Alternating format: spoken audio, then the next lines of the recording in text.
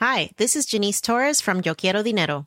From a local business to a global corporation, partnering with Bank of America gives your operation access to exclusive digital tools, award-winning insights, and business solutions so powerful you'll make every move matter. Visit bankofamerica.com/bankingforbusiness to learn more. What would you like the power to do?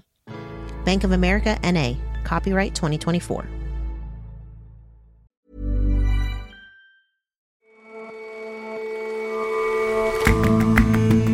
Hello and welcome to The Intelligence on Economist Radio.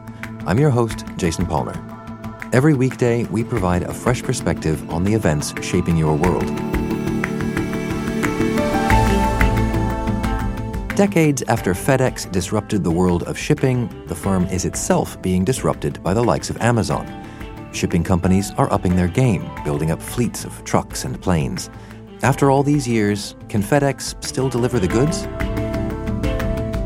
And everyone knows the stereotype that smoking marijuana leads to voracious snacking. But we wanted data. Luckily, two economists have weighed in with a decade's worth of shop receipts. Yes, weed causes the munchies, but it seems that it also reduces boozing.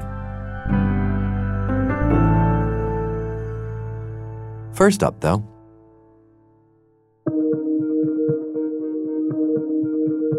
Britain's Prime Minister Boris Johnson is in Paris today for talks with French President Emmanuel Macron. Yesterday, he met with the German Chancellor Angela Merkel. He's ostensibly there to renegotiate elements of Britain's divorce deal with the European Union. Mrs. Merkel hinted that solutions could still be found. It was said we will probably find a solution in 2 years, but we could also find one in the next 30 days. Why not? Mr. Johnson is playing a high-stakes game as the Brexit deadline approaches. He's insisting on removing what's called the Irish backstop, a plan to avoid a hard border between the Republic of Ireland and Northern Ireland. The backstop, that particular arrangement, which I do think has grave defects for a democratic country, a sovereign democratic country like the UK, that plainly has to go.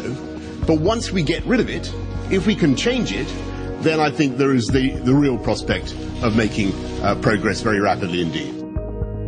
There's fear that changes at the border would rekindle the violence associated with decades of unrest known as the Troubles.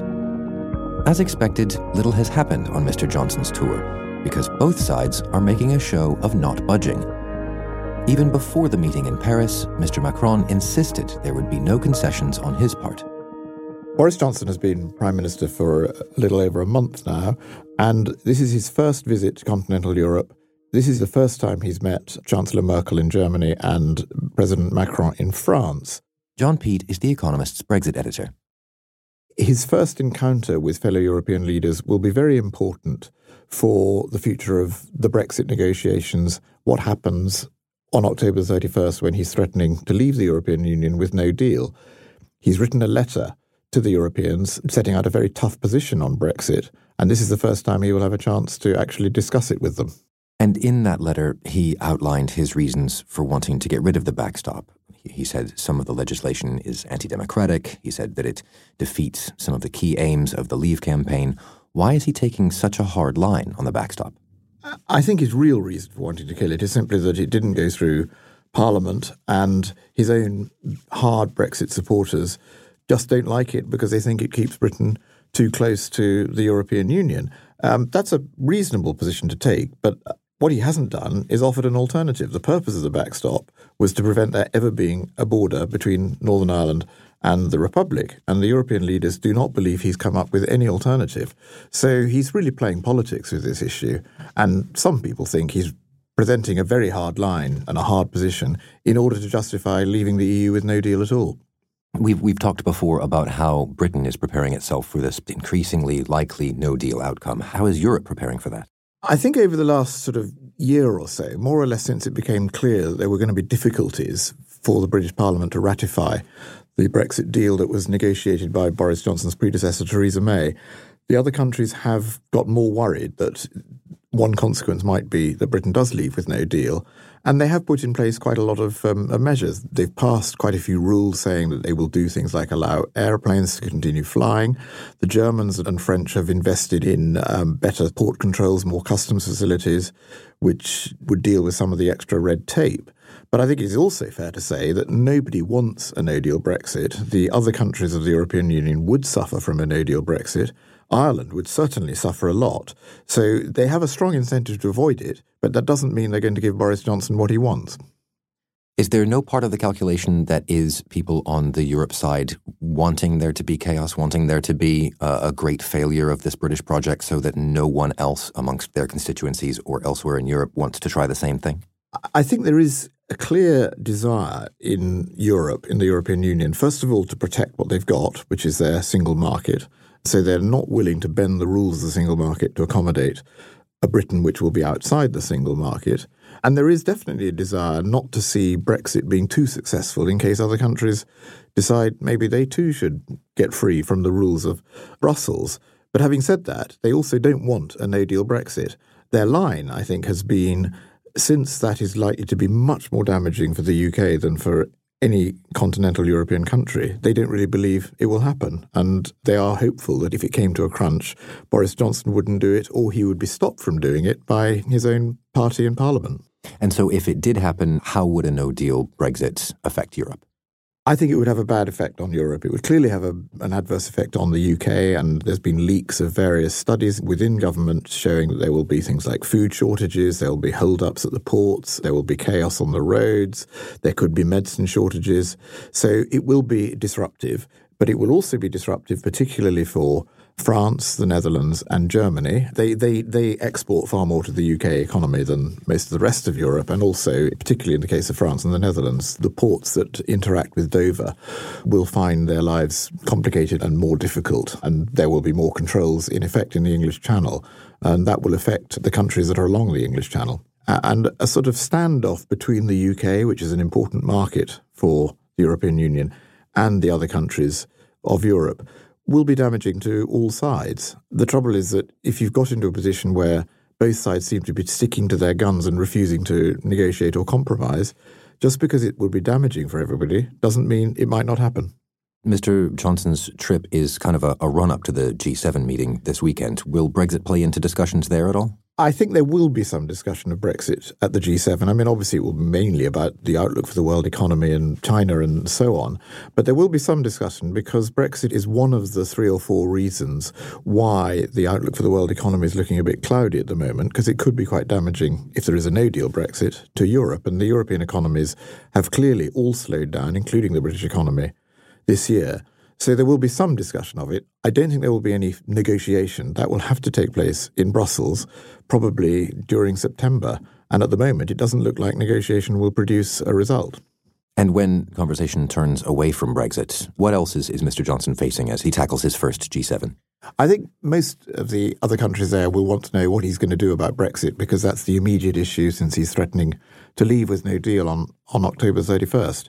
But there will be other issues at the G7, most notably continuing difficulties in trade war with China, the outlook for the world economy, and what to do about Iran and about the Strait of Hormuz, where they are still holding a British-flagged ship. So those issues will come up. And I think the Europeans will be wanting to watch to see if Boris Johnson tries to sort of deviate from what has been a European consensus on all these issues towards stronger support for Donald Trump. Mr. Trump has been quite a fan of Brexit and has sometimes said he thinks that Britain and the United States should do a very quick trade deal.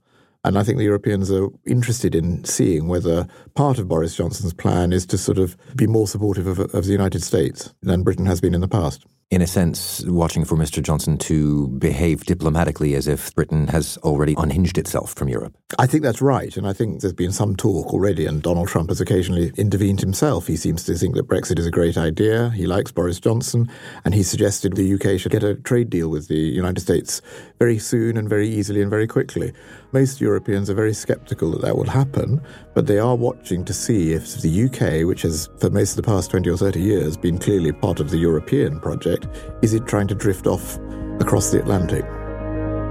John, thank you very much for coming in. Thank you.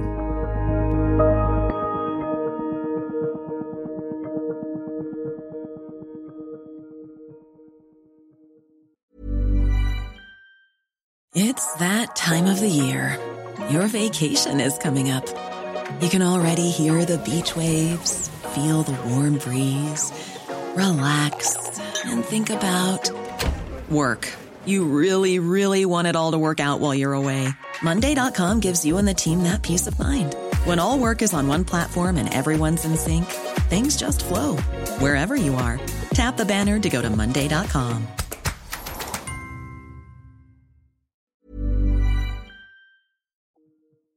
Wempus, if this package isn't in Peoria by tomorrow morning, it's your job. Freeman, if this package isn't in Peoria by tomorrow morning, it's yours. Listen, this package isn't in... For nearly 50 years, the FedEx, or Federal Express Corporation, has been known for its overnight package delivery service. But for many insiders, FedEx is best known for its visionary founder, an old-style disruptor. Fred Smith is one of those CEOs that is folklore unto himself.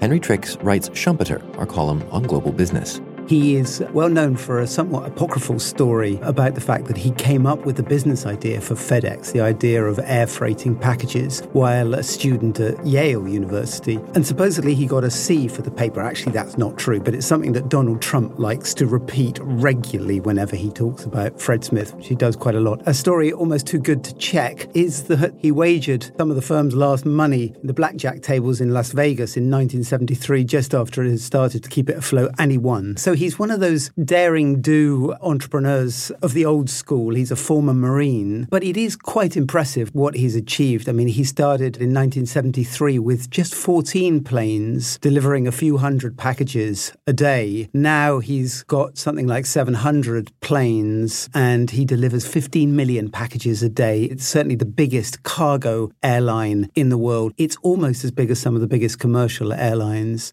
So is he doing a good job? FedEx is a place that's always voted one of the best places to work in America, so employees are pretty impressed. He has very good relations with politicians, with congressmen. They like a lot of the things that he's done. Shareholders, however, are not as impressed. FedEx should be one of these companies that grows with the American economy. And the American economy, as we know, has been growing through an unprecedentedly long boom. And yet, in terms of share price at least, FedEx has badly underperformed the S&P 500 over the last 10 years, actually. And things aren't looking particularly good this year either. It's caught on the wrong side in the trade war. It has a growing rivalry with Amazon, which is obviously huge in e-commerce, which is a big business for FedEx. And it has problems in Europe trying to integrate a big acquisition that it made a few years ago. So what's it been trying to do to keep the likes of Amazon at bay? It's a tough challenge. You know, FedEx is a business, although we think of it probably as a consumer business because we all use it to send our packages from time to time. It's actually very much a business-to-business firm. One of its main jobs as a freight company is delivering products along the supply chain from factory to factory, that sort of thing. The sort of just-in-time manufacturing relies heavily on FedEx. E-commerce has really changed the rules of the game. It basically means that it has to provide in very short order at very low cost to houses, to people's homes all over America, not just in cities or all over the world, really. This is causing it to have to invest quite a lot in upgrading its trucking services, especially in America. It's now promising to deliver 7 days a week, but it's tough competition because Amazon itself is growing its own freight business. FedEx stopped trucking parcels for Amazon, basically deciding to throw its lot in with Amazon's competitors like Walmart and Target, in a sense trying to stand up against the company that is emerging as a competitor. You said that FedEx is embroiled in some way in the trade war. How is the company being affected by that? It's a troubling situation. The first effect is just the potential slowdown in world trade that comes from a result of the trade war. That is likely to affect FedEx's volumes, but also it's recently launched a lawsuit against the US government, against the Trump administration, because it's basically trying to force FedEx to investigate the packages that it sends to China. For example, making sure that there aren't products by Huawei, which is on a US blacklist. And FedEx thinks that this is an unfair burden. But also China is unhappy with the way that it's been treating Huawei. It made a mistake and it repackaged some products that were meant for Huawei. It's actually potentially on a blacklist in China as well. So these are tough times. And to your mind, is what FedEx is doing in terms of investing in its business and expanding its logistics and buying, is that the way to weather these storms?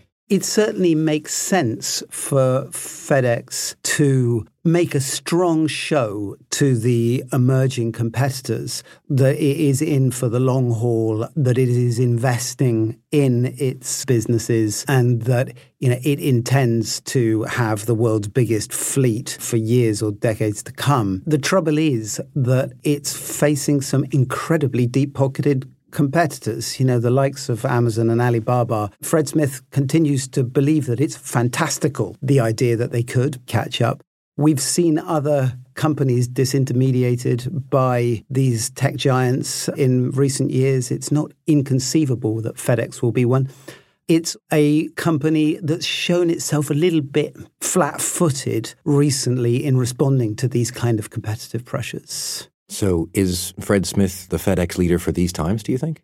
There are very few people who can conceive of FedEx without Fred. Interestingly enough, the board this year has just extended the mandatory retirement age for its executives beyond 75. He's 75 years old now, so that effectively means that he can stay at the company for the rest of his life if he wants. There doesn't seem to be a move within to push him out. The trouble is that he's also surrounded by lieutenants. The average tenure of the top 10 executives at FedEx is more than 30 years. They're not exactly operating as a very impartial sounding board to him. They're actually some of his best and oldest friends. Given the fact that he's surrounded by company loyalists, it may actually be time either to change the executive team, and if not, well, to change him, what we would say Fred exit. Henry, thank you very much for your time. Thanks, Jason.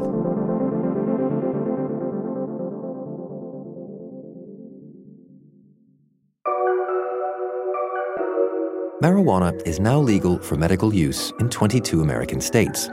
11 more permit recreational use. And that's giving more people the munchies, at least according to a new study from two economists, Michele Baggio and Alberto Chong. This study has found that when legalizing marijuana, the sales of junk food go up. Miranda Aldersley is a researcher at The Economist. And the sales of alcohol go down. What kind of snack foods are we talking about here? Pretty much the stereotypical snacks. Anything sweet, anything salty. Cookies went up by 4%, and potato chips went up by 5.3%. These numbers may sound small, but in economic terms, and when you consider the percentage of people who smoke marijuana regularly in America is only about 10%, they're actually pretty significant. And what's the inverse link with alcohol? How does that measure up? So when medicinal marijuana was legal, alcohol sales fell by more than 12%, and the trend continued for 2 years after legalization. And so that drop in alcohol, what might that suggest? Interpretations vary, but it would appear to suggest that some people who were buying alcohol every week, maybe they were self-medicating. So when marijuana became legal for medicinal purposes, that took away the necessity for them to buy alcohol so often. And so how did these researchers find all of these correlations? Basically, they looked at retail scanning data from drugstores, convenience stores, big outlets like Walmart over the course of a decade in 48 states. Because the marijuana laws came into effect at different times, the researchers were able to accurately compare before and after in neighbouring states that would otherwise be very similar. So, for example, they might share a border, but in one state marijuana would be legal and in another it would be illegal. So this goes beyond previous studies on the subject? Why does knowing people's purchasing habits make this study significant? So I think this study is more robust than previous data. A lot of the previous reporting in this field came from surveys where people are likely to downplay their own alcohol consumption. Using direct sales data makes this study much more reliable and potentially very important to policymakers who are weighing up the potential public health risks or benefits of legalizing marijuana. How so?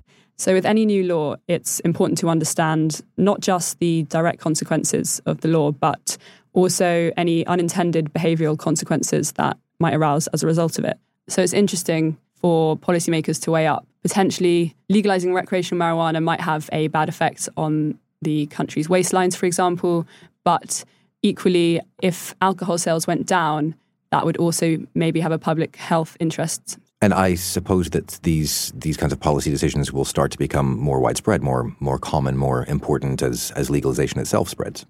Exactly. So there's no sign that the trend for legalizing marijuana is going to go away. Just this month, for example, Luxembourg announced that it plans to be the first European country to legalize production and consumption, and called on other European countries to follow suit as well. Miranda, thank you very much for your time. You're very welcome.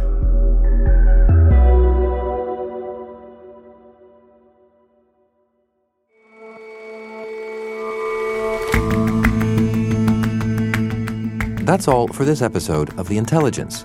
If you like us, give us a rating on Apple Podcasts. And you can subscribe to The Economist at economist.com/radio offer. 12 issues for $12 or £12. See you back here tomorrow.